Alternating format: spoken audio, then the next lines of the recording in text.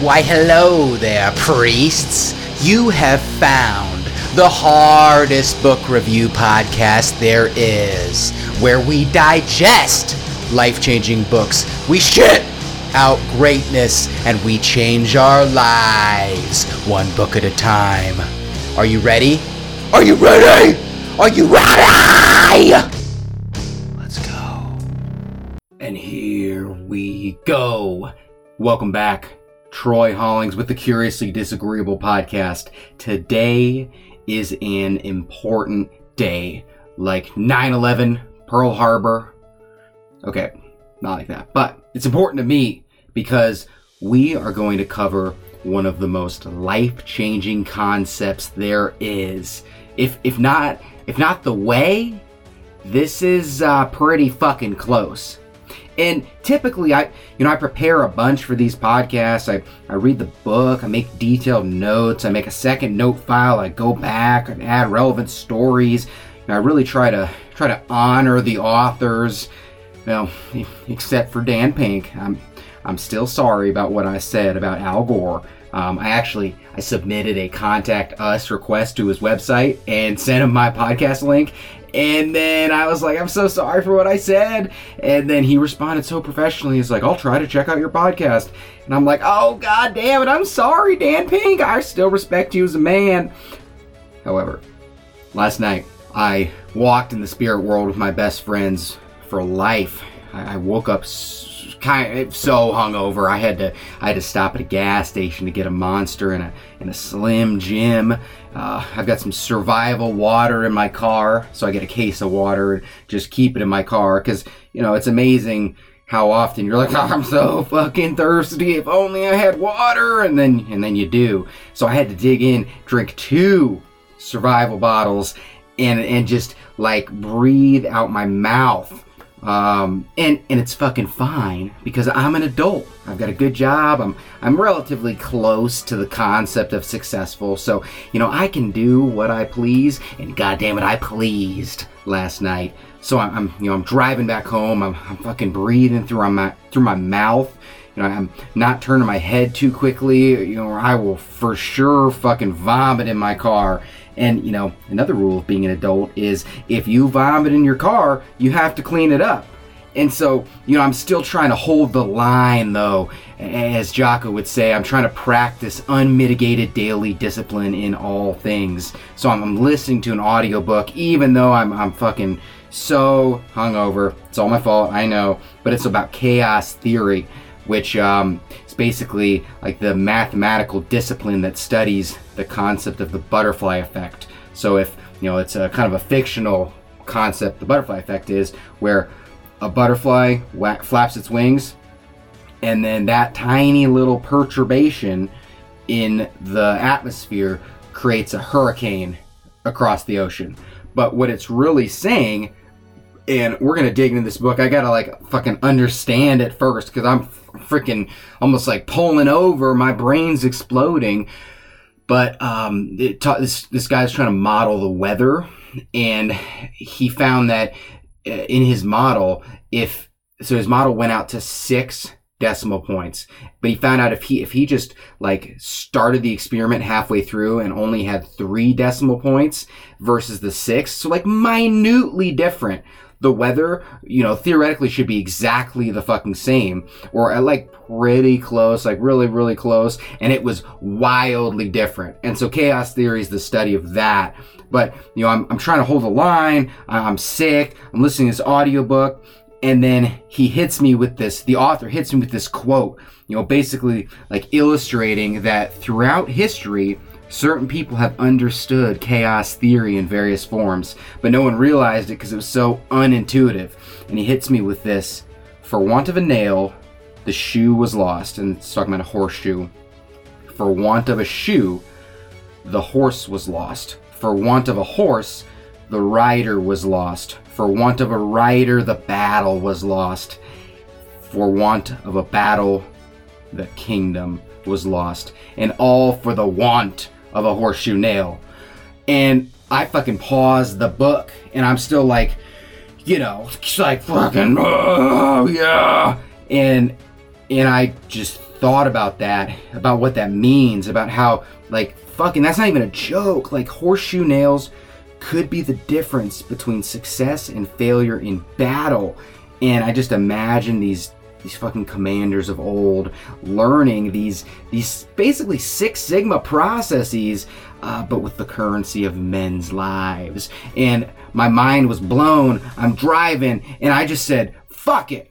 I normally spend a bunch of time, fuck it, I'm recording the 80-20 Principle podcast today. And I discarded my previous process like a broken but not beaten man discards the husk of weakness and stands up to fight for freedom and justice. So I'll try to honor the author, Richard Koch, K-O-C-H. I'm gonna just call it Cock because I'm a child. But God damn it, I have lived this principle for 7 years. I have legit thought about the 80-20 principle every single day for 7 years. So I don't need some goddamn exhaustive preparation. Let's go. Imagine you're a peasant in 1400s. Your life is pretty much horrible. Capitalism hasn't arrived yet to give you the right to pursue any economically viable path. And it has not created a forest fire of value that ripped humanity from the Dark Ages. Not yet. At that time, lords were given land to farm by the king. So there was the king, and then there were lords. And they kind of loosely engaged in trade. So, some value was created, but it was like only the lords. But since there weren't defined enough laws, especially around contracts, and just the fact that royalty was like kind of exempt from any law, unless they scalped another noble at a party, they were like, you can't prove it. And they're like, yeah, you killed everybody in the village. You're like, no. And then they'd get away with it. So your life sucks. There's legit zero reason to innovate or do things more effectively because, you aren't even paid in currency. You're paid in being allowed to live there and maybe take enough food to feed your family. So, you fill your time with drinking, fighting, fucking, having crazy ass teeth. And then you hear the whispers about the fairies, these fantastical stories about all-knowing creatures living in the forest who will answer any question you ask. So one day after your lord whipped you because he was hammered at 9 a.m. and you coughed near him, you leave. You walk to find the fairies. But you don't exactly escape because you aren't exactly a slave. But bitch, you came with the property. So you aren't exactly free. But you walk deep in the woods. It gets cold or dark or shapeless forms swirl around you. And finally you find the fairies. You meet the leader who, since you basically have no education and never seen midgets before, it's actually just a tribe of midgets. But, hey, whatever. And you ask them for the knowledge to lift yourself out of this situation, for the secret to success. And this midget lord mutters softly and bestows his knowledge on you. And it is conceivable that this would come in the form of a principle. And anyone in possession of that principle, their life would be forever changed. Day and night, black and white, pre-lifting and post-lifting.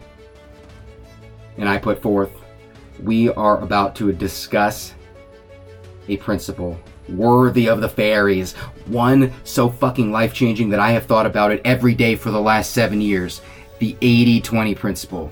And our author, Richard Koch, agrees. He has 2 quotes I'm going to throw out here. He says right off the bat, the 80-20 principle can and should be used by every intelligent person in their daily life, by every organization, and by every social group and form of society. Holy shit, Mr. Koch. Jesus Christ, that's very strong. I agree. This book is written from a burning conviction, validated in personal and business experience, that this principle is one of the best ways of dealing with and transcending the pressures of modern life. Now, where I made fun of Dan Pink, last podcast for getting a little crazy with we'll work so hard. I'm totally on board, Mr. Cock. So the fairies, me, Richard Cock, all believe this. So strap in, get your dicks ready, it's time to fuck. Now we begin with intuition. Our intuition is sometimes really good. We saw this on episode 3, the Marine Hunter book. Think about what we are good at intuiting. You're driving along and there's a car in front of you in the left lane, you're in the right lane, and that car doesn't signal but slows down slightly, and the driver turns their head, checking their blind spot. Now, if you've driven for any length of time, that is just automatic. You'll just move out of the way.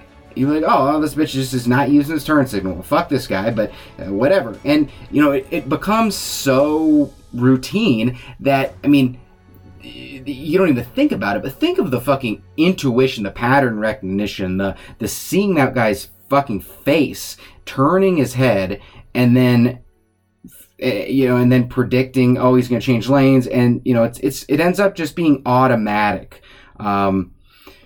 Girls seem to have a pretty intuitive sense, a pretty good intuition of when guys are interested in them. I don't know if this always applies the other way around. Guys have been known to be a little oblivious, and one time long ago, before I was happily married, a girl gave me her number. But at the time I was not a self-actualized man, and I was like, we were sitting at the table in the cafeteria at DePaul. She gave me her number. I think maybe was even a little heart on it. And me being an absolute idiot, I remember being like, well, that's really nice of her. Maybe I'll text her and we can study. My intuition was not good. So that might not be a good example, but girls seem to know that intuition. But regardless, many times our intuition is fucking great. But sometimes, as chaos theory, which I first have to learn about, but then we will cover, tells us, sometimes our intuition is shitty. Sometimes it's beyond shitty. Sometimes it's the opposite of good, bad. One of those intuitions is about systems, which, actually, if you think about it, basically everything in life is a system. So basically, life. And that intuition is that everything is roughly equally important. That, 50% of inputs get us roughly 50% of outputs. That everything is roughly the same value. And, chaos theory, which I don't know anything about, but it talks about this basically. They call it the sensitive dependence on initial conditions, basically the butterfly effect. Basically, a small lead early on can turn into a larger or dominant position later on. Think of investing in your 20s. Google it if you haven't, but there's some crazy ass statistic where, like, if you invest from 20 to 35 and you put in, like, I don't know, $1,000 and then you stop at 35, versus if you start investing at like 40 and you do triple the amount. And these numbers aren't right, but the principle is correct. If you do triple the amount, you'll have to do it from like 40 to 65 and you'll still end up with less money because you got in early when you were 20 and compound interest kicked in. There's an example of, apparently, if there's 2 goldfish in a pond, hold on, gotta burp here. Nope, it passed. If there's 2 goldfish in a pond and one is slightly bigger, that goldfish will grow disproportionately bigger because it'll use its slight advantage to enslave the other goldfish. But these observations regarding sensitive dependence don't exactly illustrate the 80-20 principle, since the 80-20 principle is more of like a snapshot, but it basically shows us that the universe hates balance, which is a very non-intuitive concept. So just a few examples, and then we will dive into what is this principle of old that we are learning about. Movies. So 2 economists studied 300 movies over 18 months, and they found that 4 movies, 1.3%, earned 80% of box office revenues. I mean, think about that shit. So, we're talking about 80-20, and we'll get into exactly what that means. But that's 1.3% of movies producing, fucking 80% of the revenues. And Mr. Koch says, it transpires that moviegoers behave just like gas particles in random motion. They produce a predictably unbalanced result. Word of mouth from reviews and the first audiences determine whether the second set of audiences will be large or small, which determines the next set, and so on and so on. Another thing that we just assume is equal is that every customer is worth the same to your business. That every task you do during the workday is equally important. That if you think about the grocery store, we kind of maybe intuitively know that some things are bought more than others, but I would put forth that a small amount, the top 15 sellers of the grocery store's quantities is the disproportionate amount of their revenue. Because a 50-50 split is not how the world works. The 51%, 49% split is inherently unstable and tends to gravitate towards like a 95-5 split. And so what all that shit means is that the 80-20 principle tells us that at any one moment, a majority of a phenomenon will be explained or caused by a minority of the actors participating in the phenomenon. So 80% of the results come from 20% of the causes. A few things are super fucking important, most aren't.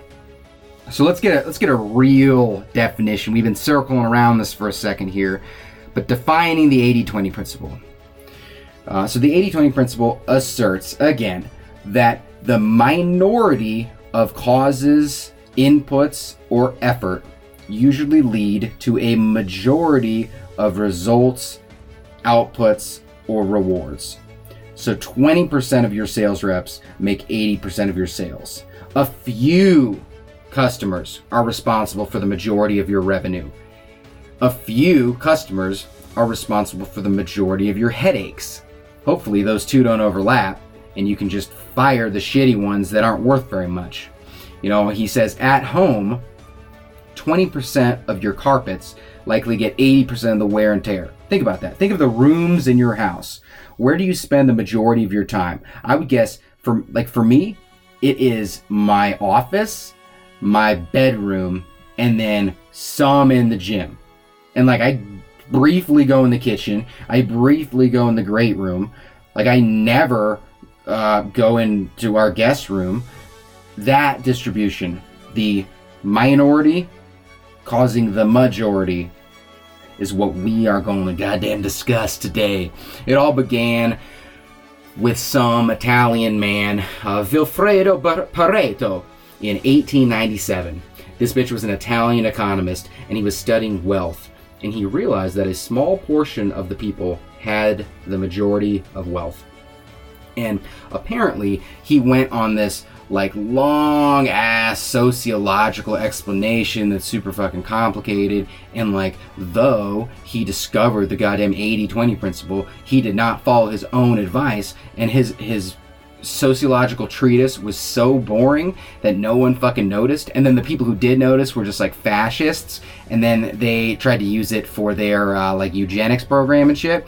And so he basically discovered the Holy Grail, and no one fucking cared. So this principle went dormant for 50 years. And then in the 1950s, some statistician at Harvard kind of started picking it up, and then ultimately IBM, and then the computer revolution really started cementing that, hey, this shit is real. This distribution is everywhere, because IBM found out that, okay, so they built all these computers, and so initially they were just making all parts of the computer equally efficient.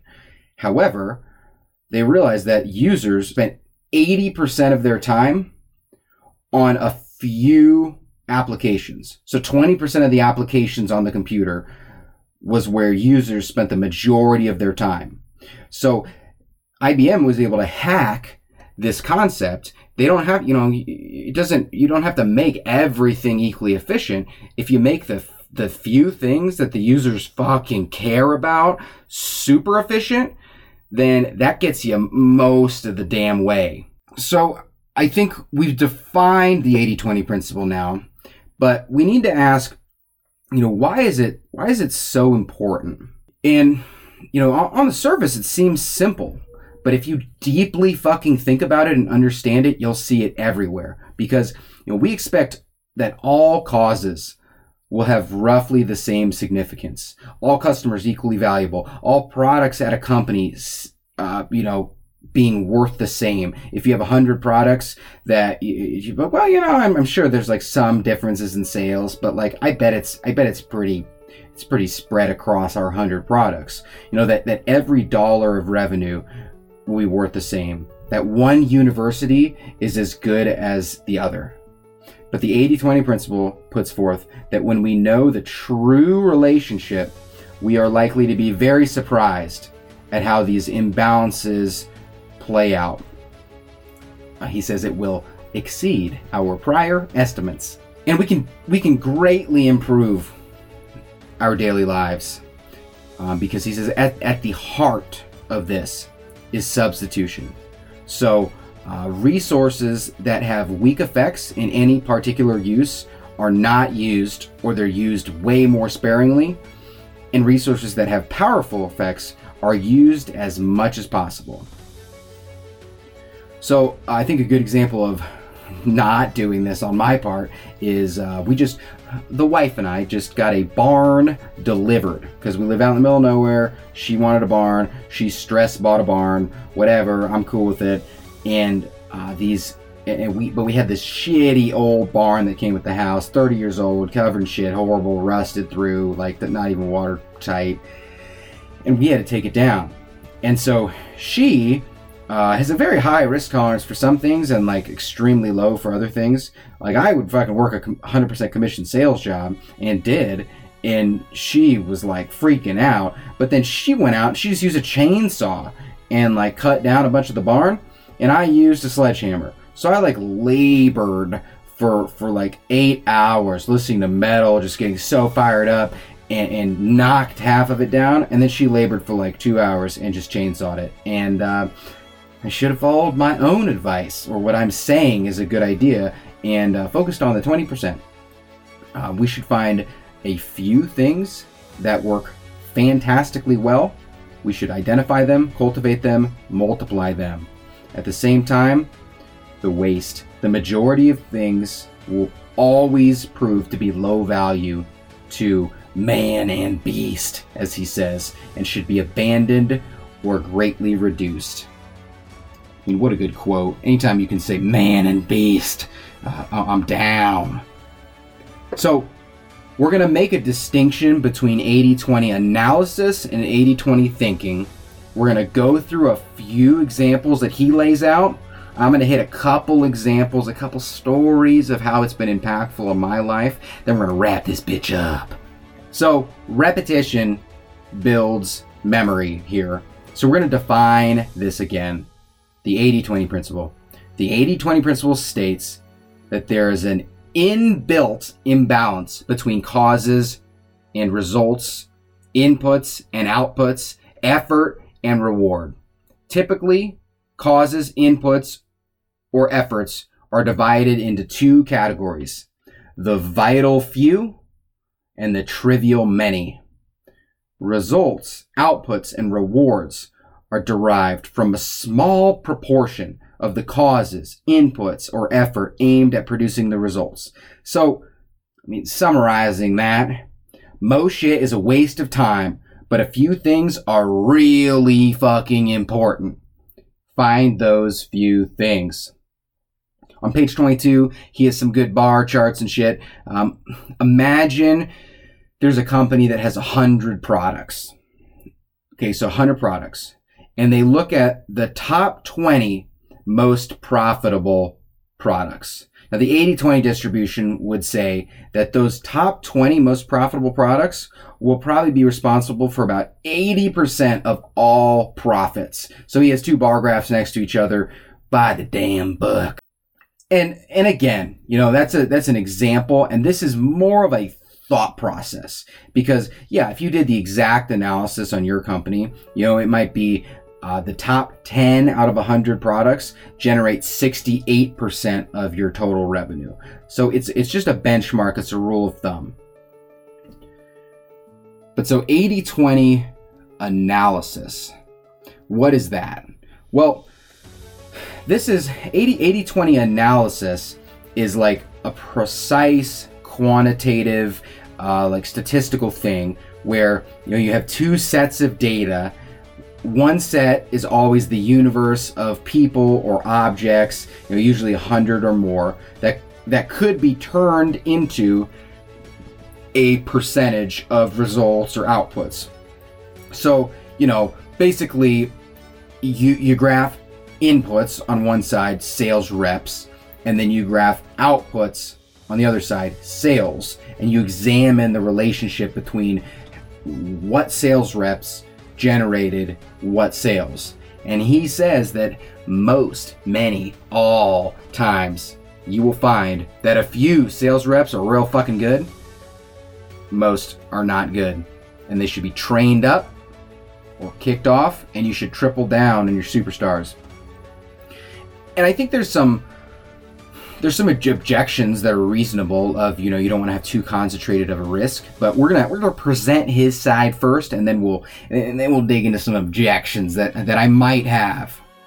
And I got coached by a Six Sigma black belt, someone that owns the Six Sigma black belt. I can't remember how the fuck she said that she's supposed to say it, because I have a black belt at Taekwondo, and so I always used to say I have a Taekwondo black belt, or I am a black belt. And she said something else, but whatever. I am a Six Sigma black belt. On my individual development program last year, I was like, well, I need to learn about process. Who's good at process? Close my eyes. 80-20 principle, Mark Twain quote, with ignorance and arrogance, success is assured. Pointed at the Six Sigma black belt, signed up for it, and then I'm like, oh, god damn it, this is hard as shit. And I had to reteach myself statistics. Really complicated, lots of bullshit. I mean, all good stuff. But the 80-20 on the Six Sigma program is the 80-20 principle. They go in, they figure out what's real fucking important, and they design the process around that, maximize that, triple it, quadruple it. And then the stuff that's wasteful, like a lot of times they talked about the 7 wastes. So, one of those is like movement, transportation. So imagine that you have a factory, and you have 2 machines. One that, or let's say you have 3 machines, okay?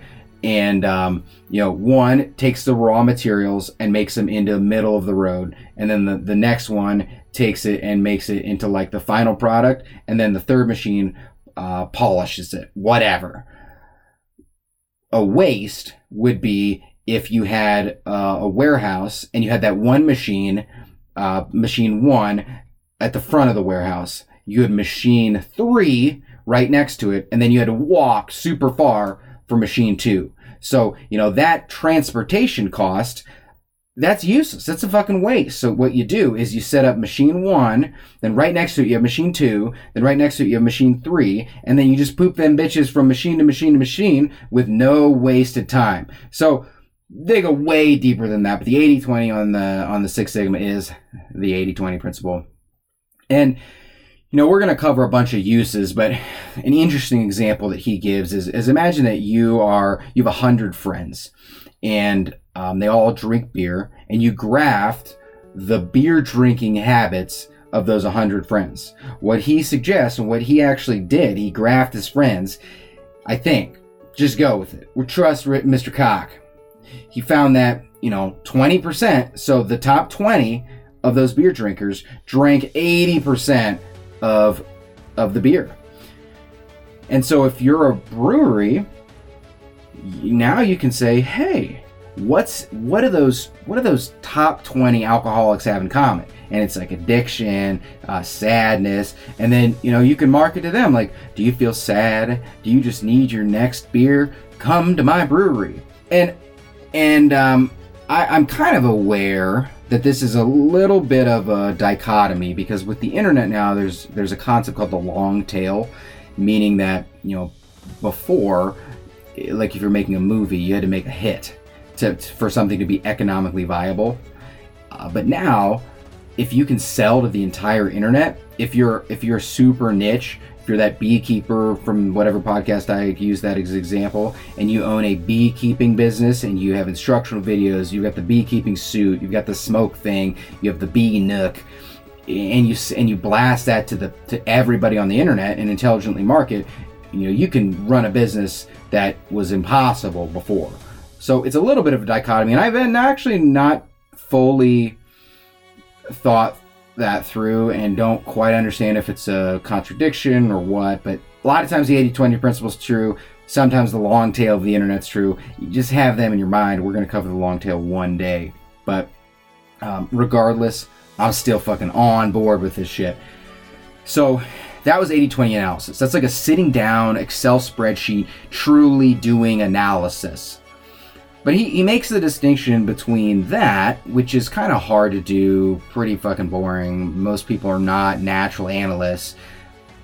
And he says, well, yes, analysis is important, and sometimes it's really important, but what you should also strive to cultivate is 80-20 thinking. And that is that most important decisions have really never been made with analysis and never will be. We need to retrain our intuition and at least ask the question. So you approach a new situation, is it possible that this is an 80-20 distribution? Find the vital few. And you don't have to do a bunch of analysis, but like let's think through rugby. Okay, we sucked at rugby, but that was just out of choice because we just wanted to commit violence. And but if you think about rugby, okay, you break up into the most important skills. Tackling is one, passing is another, teamwork is another, and then there's a whole bunch of skills. Oh, and maybe conditioning is one. And then, if you're a coach, you kind of make the mental calculus. How are we going to play? What is our strategy going to be? And maybe you decide that conditioning, we're not going to do that. We are going to practice tackling, and we're all going to take steroids to get so fucking huge, and then we're never going to pass, but we're just going to bum rush, just goddamn maul our way across the field. Another thought, which is equally valuable, is if you got a bunch of small little chickens, you say, we're going to do conditioning and we're going to focus on passing and teamwork. That's our 20%. And there's no right or wrong answer, but if you start with everything is the same importance, you're going to get this middle of the road piece of shit solution that you was going to die. He says, in the cacophony of noise of daily life, find the few things that matter, those vital few pieces screaming through the noise. And I sure love screaming. And this turns conventional wisdom upside down. And he takes this pretty far that, we need to celebrate exceptional productivity. We need to look for the shortcut. Bill Gates apparently, I don't know if I can said, he hires lazy programmers, meaning that you want these, you want somebody who's not going to work so fucking hard, who's just going to figure out the smartest way to do it. He says, we need to be selective. We need to delegate or outsource. And he leaves it with, there are no boundaries to 80-20. This shit applies to everything. Let's dig into a few disciplines where our great hero, Richard Koch, outlines the 80-20 principle, and then we'll jump into a few personal examples on my end. Business. 80-20 is still the best kept secret of business. Think about a market. Think about a market with, 10 firms that are all reasonably competent. One or two are going to be owning the whole market. And if you are one of those newcomers, that really implies how you need to set up your strategy. Because if you just try to copy The big people, you're going to be outspent and you're going to get crushed. So you need to be maneuverable. You need to figure out, like, what are the few things that I can do better than they can, and then go in, and that's how your strategy is. He talks about 3 implications of this: that you need to operate where you can generate the highest revenue with the least effort. Second is, it is always possible to make more money by focusing only on those markets and customer segments where the largest money is generated. Now, I'll kind of caveat this, where we used to, in the investment world, we used to say that what's the quickest way to generate a lot of wealth? A concentrated position. What he's talking about. What is the quickest way to lose a lot of wealth? A concentrated position. So sometimes, if you're thinking about it correctly, I personally think that sometimes you need to consciously accept less good average returns, like less good probable returns, to lower the overall risk. But regardless, what he's saying is right. Triple down on the shit that's working. And the third rule for business that he says is, every company can reduce inequality of output and reward within the firm, make things more efficient. Find the super important things in your business and make them fucking great, and ignore the rest. Are you spending a bunch of your mental energy on an IT department? Well, you can just go to a vendor and just pay them to fucking handle all your IT. Okay, well, think about that. If it's cheaper and you don't even have to think about it, why wouldn't you do that? Maybe you need to have an accountant on hand, or maybe you fucking pay for an outsourced accountant until you get big enough. Same thing. A lot of people do this with, like, a lawyer. You don't, unless you're huge, you don't have a lawyer on staff. You have a lawyer on retainer, and you pay him monthly.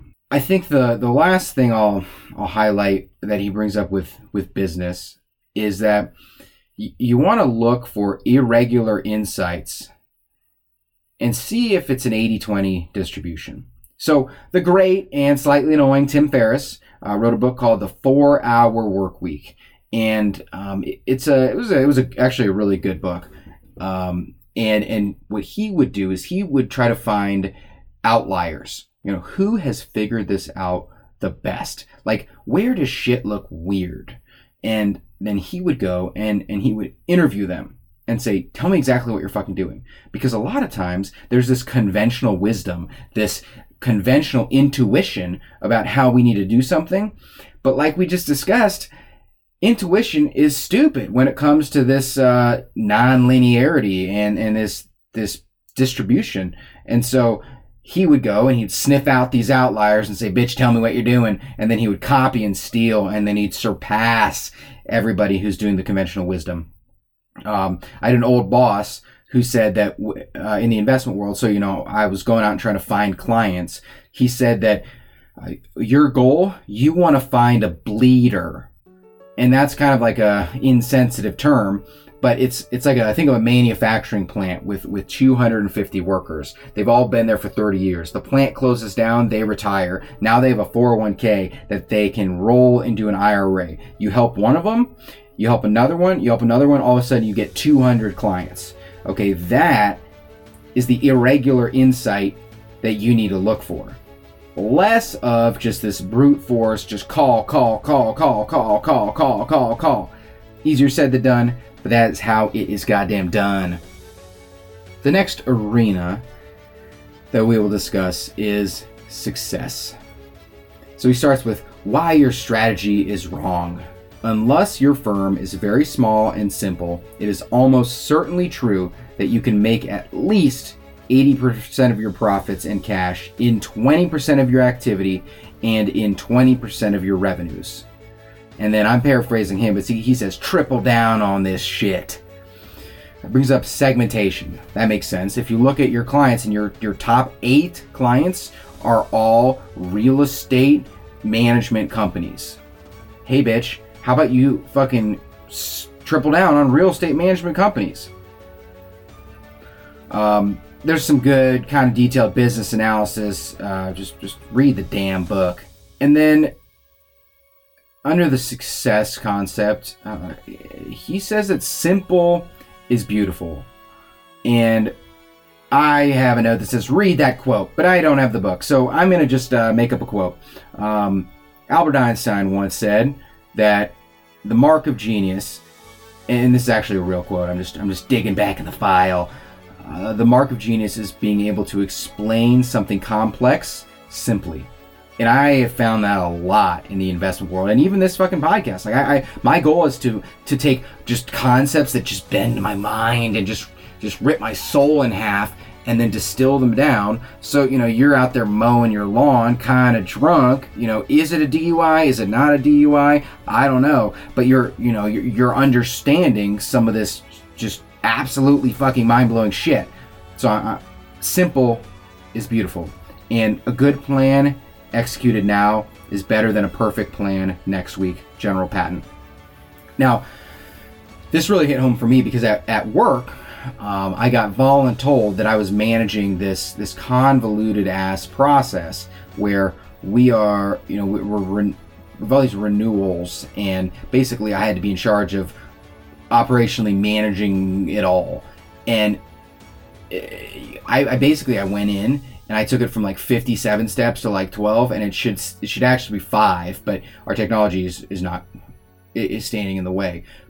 But this thing had been just this complex, cancerous, handed from person to person hot potato that I went in, I just cooked it in the oven, and then goddamn, we're having baked potatoes tonight. Decision making. Not very many decisions are actually important if you think about that. So there's a few decisions that you make that are real important, but then most are unimportant. So,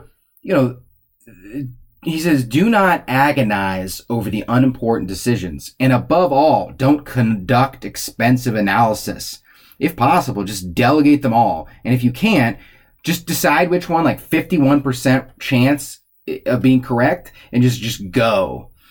And also on that decision-making concept, think about, so you're trying to make a decision, you're gathering some data. Well, I would bet that 20% of the data out there gives you an 80% picture. So if you can look at a quick, thin slice of the data in 6 minutes, get you 80% of the way there on an unimportant decision that doesn't even really matter, you're like 62% sure that this is the best way, just go. There's no, that strategy is far better than circle jerking around in some tribal council for 6 weeks and dealing with the opportunity cost of suffering with the pain that decision is trying to fix. The vital few. A little pithy title here. The vital few give success to you. And just going through this book, and interestingly, I have a note here that I wrote in about 2012 with no context. I don't know what this means, but it says, give bonuses to my hoes. And I legit have no idea what I meant. I've never, and most likely will never, possess hoes, so I don't fucking know. And to illustrate this point, there's a quote from some Prussian general that I'm going to summarize. But basically, he says there's 4 types of commanders. One's the stupid and lazy. You don't want him. Another is the hardworking and intelligent. He's good. He's going to be a good staff officer. He's going to be detail-oriented. He's going to get it done. Then there's the one other one, but then he says what you want is you want the lazy and intelligent. That has command written all over him. Now, we get into a chapter here called Intelligent and Lazy, beginning with that quote, saying that's what we want to be. And Mr. Cox starts it off with the best introduction I've ever fucking read. He says, this chapter is for the truly ambitious. If you do not suffer from the insecurity that fuels the desire to be rich, move on to chapter 15. But if you want to win the rat race, here is some advice. Speak to me, Mr. Cox. The first concept is that imbalance is rampant in professional success. So think about that. So think of movie directors. In 1995, Steven Spielberg made $195 million. The second place guy didn't make that, made probably like 30. The 25th place guy probably made like 80 grand. And this is, I think, known as the superstar effect.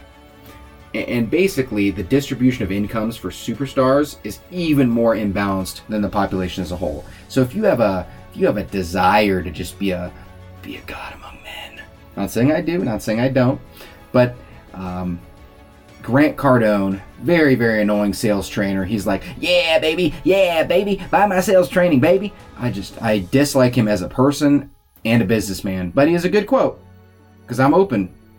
And he says that it sucks almost as much to be the best as it does to be good. Think about that. So if you're working your job and it kind of sucks to be good, well, it kind of sucks just like a slight bit more to be the best, and then you get to take advantage of this superstar effect. Mr. Koch says, what does all this mean for the ambitious? Well, he gives a bunch of shit, read the book, but a few highlights that I like. He said, specialize or create a very small niche. Develop a core skill. He says, become self-employed early in your career. I think that's a little bit of survivorship bias because he was self-employed. You know, it's like you ask a lottery winner, so what'd you do to win? You know, that's a crazy example, but it's like, well, you know, I put on a blue shirt and, you know, I spun around in circles 20 times and I rubbed my ass on the wall. I'm like, oh God, cool. And then you do that, and then, you know, it really, they just got lucky. So I think that's a reasonable concept, but sometimes, you know, that doesn't work, and you can be very well off working a job you like, getting a good salary, and just dumping money in investments. And then he says, use outside contractors for everything but your core skill. We've kind of talked about that. Time. Okay, so we now know this 80-20 principle thing pretty well. So we know that a few things we spend time on are going to be worth the majority of the success of our week. So 4-Hour Workweek, Tim Ferriss. That title, actually what it really means, it's so clever. He's such a clever marketer guy. But what that title really means is distill everything down to the 20%. And he took his big business, distilled it down to just the most important, and then outsourced everything else. And he was spending about 4 hours a week on this business, and it was giving him like passive income. You know, I actually read that book, and we'll talk about some of my objections in general, but, you know, I think the goal is not to work less. The goal is to work efficiently. And so, you know, you can, if you don't want to just work 4 hours and just like lay around in bed and be sad like Tim Ferriss, then what the principle you can take from that is point your time at the highest leverage activities. So there's a lot more shit on that, but you know, the goal is not to manage your time better. The goal is to do things that are important. Money. He says money is easy to multiply. Compound interest. Think about that. We did the chessboard example in episode 1, but basically the 80-20 on compound interest is time. So, you know, over a long period of time, being a little bit ahead and putting money in, that compounds, and it grows and it grows and it grows to an amount that we can't really intuitively understand. So invest early, squirrel your money away, and then wait a shitload of time, and you'll be rich as hell. And then to get money, he says, pursue those few things where you are amazingly better than others and that you enjoy the most. He goes deep into his investment philosophy, and like I mostly agree with that. I am schooled in the modern portfolio theory a little bit, but I can buy it, dog. Read the book. And then regarding money, the same concept we just talked about, this compound interest, this just beast that you can get growing for you. He says that wealth from investment can dwarf wealth from working. You know, he did a couple crazy ass investments that turns out he was right, and I'm not sure I would have done those, but you know, his principles is good. So, you know, yeah, you want to have a day job, And maybe you, hopefully you just like love the shit out of your day job and you make so much money. And then you squirrel it away in investments and just grows. But if you don't, realize that eventually you want to get to a point where, like, think of Warren Buffett, he's not working for his money. His money is growing on its own. Think of owning a business, think of a stock, all that stuff. And so, with money, keep the 80-20 principle in mind. So I think that's the extent of what I'm going to cover about Mr. Cox's book. It's good. It's very good. It's a little bit like, the 80-20 principles in this discipline. And the 80-20 principle, yep, it's in tennis. It's in golf. It's in magic tricks. Yep. It's in sewer systems. It's in pooping. But keep that in mind. Keep the 80-20 analysis, 80-20 thinking, and then business, success, time, and money. If you keep the 80-20 principle in mind in those disciplines, you will be successful. But now let me jump into a few personal examples. So I think maybe the most personal example for me is my personal happiness. So growing up, I did martial arts and it was my purpose. It was like the best in the world. I started wrestling. I did jiu-jitsu. I started training MMA. It was clear to me that this was all I really needed in my life to be happy. And the good news is, like, I thought that I had this path, and like maybe I wouldn't have been the best fighter ever, but like fighting was so fun. I mean, it was like going to college to kick people's asses. It was amazing. And then, like an idiot, I got surgery on my ankle because I broke my ankle, and I came back 2 months later. I hadn't lifted legs in 2 months, and I thought, you know what? Let me try to get that back real quick. I'm gonna max out. And so I have good leverages for deadlifting. And so I get down into a deadlift, and I deadlift 405, which is kind of a lot, but not that much compared to men. And so I get into the hole, I pick it up, and I just get to the top, and I feel like just a taser into my spinal cord and pelvis. And I lower the weight, and dude, I know something's fucked. I'm like, I just broke my back.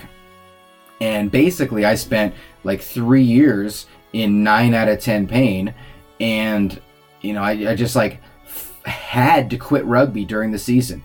I had to, never do another martial arts class. And I kept thinking like, when in 6 months it's gonna heal and I'm gonna get back, and I'll be 23 then, but like if I work really hard and I don't have any friends, like I can still be a successful fighter. Then it was like I was 23 and a half, and then I'm like, God damn it. Okay, well, if I'm thinking about this logically, the chance if I get back into fighting that like I would do well is low, because my wife can like lay on my back, and it's weird, but like she like lays on my back, and then like, I'm a turtle, and I'm like, get the fuck off of me, and I can't move, and I'm like I used to pin grown men and fight men, and like my wife's this dainty little lady, and she's stuck on my damn back like a turtle shell, and I'm just emasculated. It's terrible. But my back was so fucked up, and so I had to basically give up my favorite thing ever, and I had to think through, well, what's actually important to me. And I'm not lying. I read this book, or maybe a little bit before that, and then this principle I thought about it every day, and I realized that the three things that are really important to me are being really fit. So like kind of like bodybuilding, but like I don't even like to say that because I'm so fucking small, and maybe I have bigorexia, but whatever. So, but I like to be like hybrid functional, but we'll say fitness. The second is business. Getting rich as hell sounds like a pretty good goal. And then the third is being a martial artist. And I had to broaden the definition of what that meant, because I can no longer, do MMA, even Taekwondo. Like I could kick someone's ass, but then I'd have to lay on the floor for 3 weeks. So like in the moment, I'd be okay. After the moment, I would not be okay. But I broadened that to archery and pistol competitions.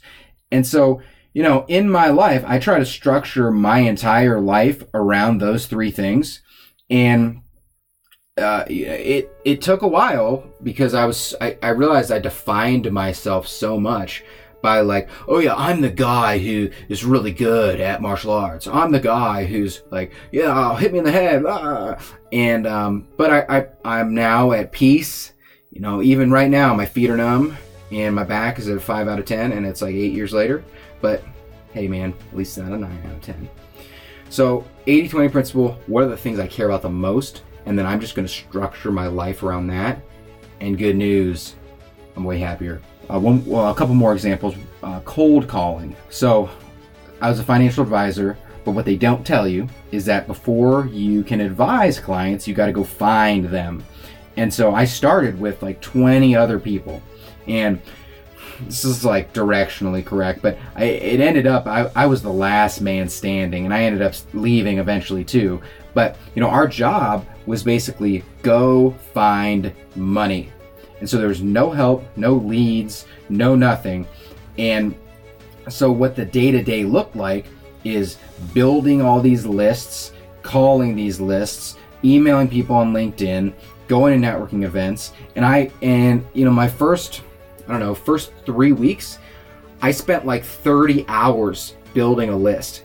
And dude, I'm like, I can be detail oriented, but I was looking out the window like, jump, just do it, just kill yourself. And I'm like, oh, God damn it, this is not good. And I know some people are actually suicidal. I was not really, but like, it really, really, really sucked.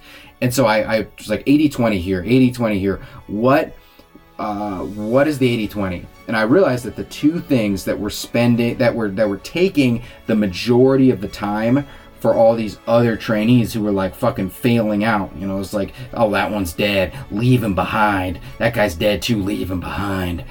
Is building the lists and learning about investments. Because the average dude would come in and he would spend 20 hours building lists. He would spend 10 hours learning about investments and tracking the market. And then he'd spend like 10 hours half-heartedly cold calling. And was like, this doesn't work. So what I did was I hired a virtual assistant from Albania off of Udemy. Nope, that's a training site. Upwork. And Armira Fatoshi. You can LinkedIn her. She's great. She's very busy. So I tried to have her help me with stuff, but she done moved on past me.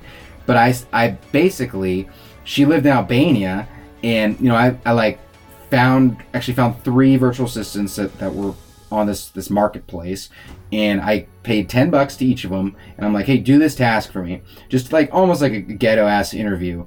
And you know, one guy didn't do it, the other guy was like, it's horrible, and Armira did it perfectly.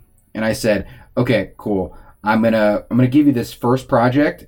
And I gave her, there was like 12 PDFs of the yellow pages, and I gave her some criteria like an airplane flight checklist. Like, hey, if it's in this industry and these criteria matter, find the owner's name, like Google him, find the website, put this in this Excel sheet exactly this way.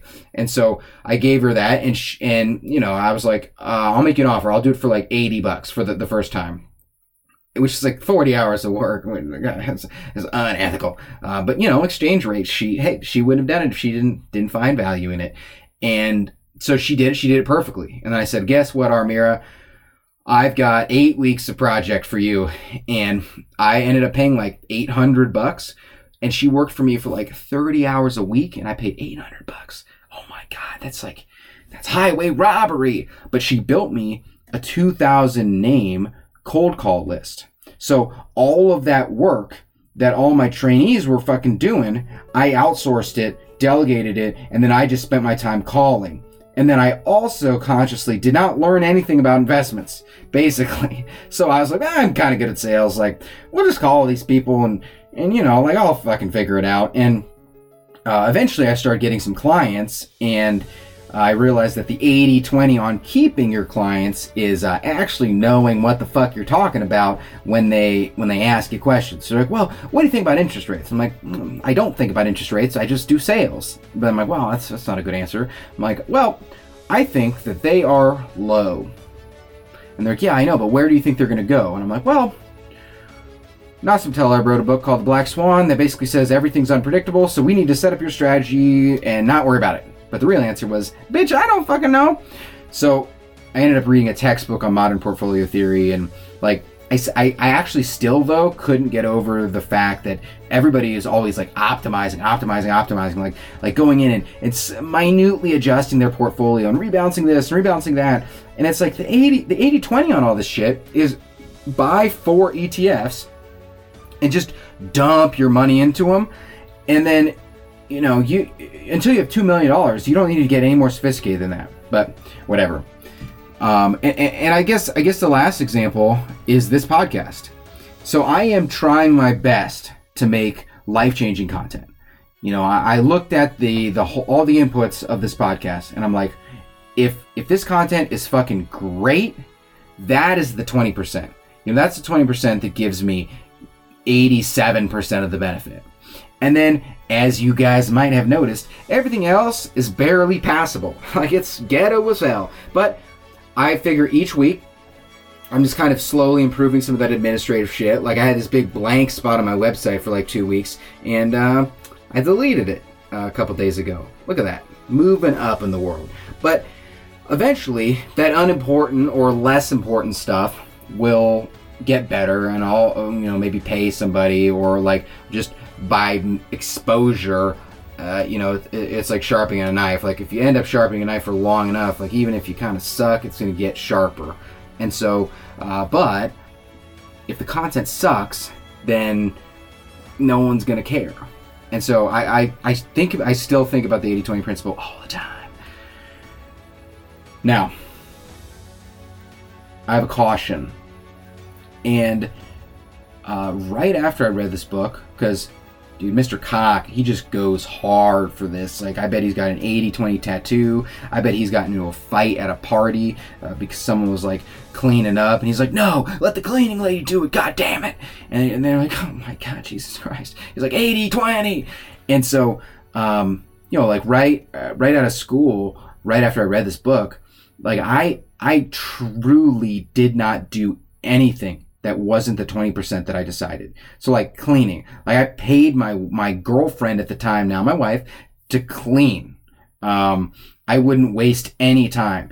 And I'd feel this like guilt. Like, it was so obvious to me that what I was spending my time on, if it wasn't the 20%, was bullshit, that like I would get not anxiety, but like stressed out, and like, this is a fucking waste of time. This is a waste of time.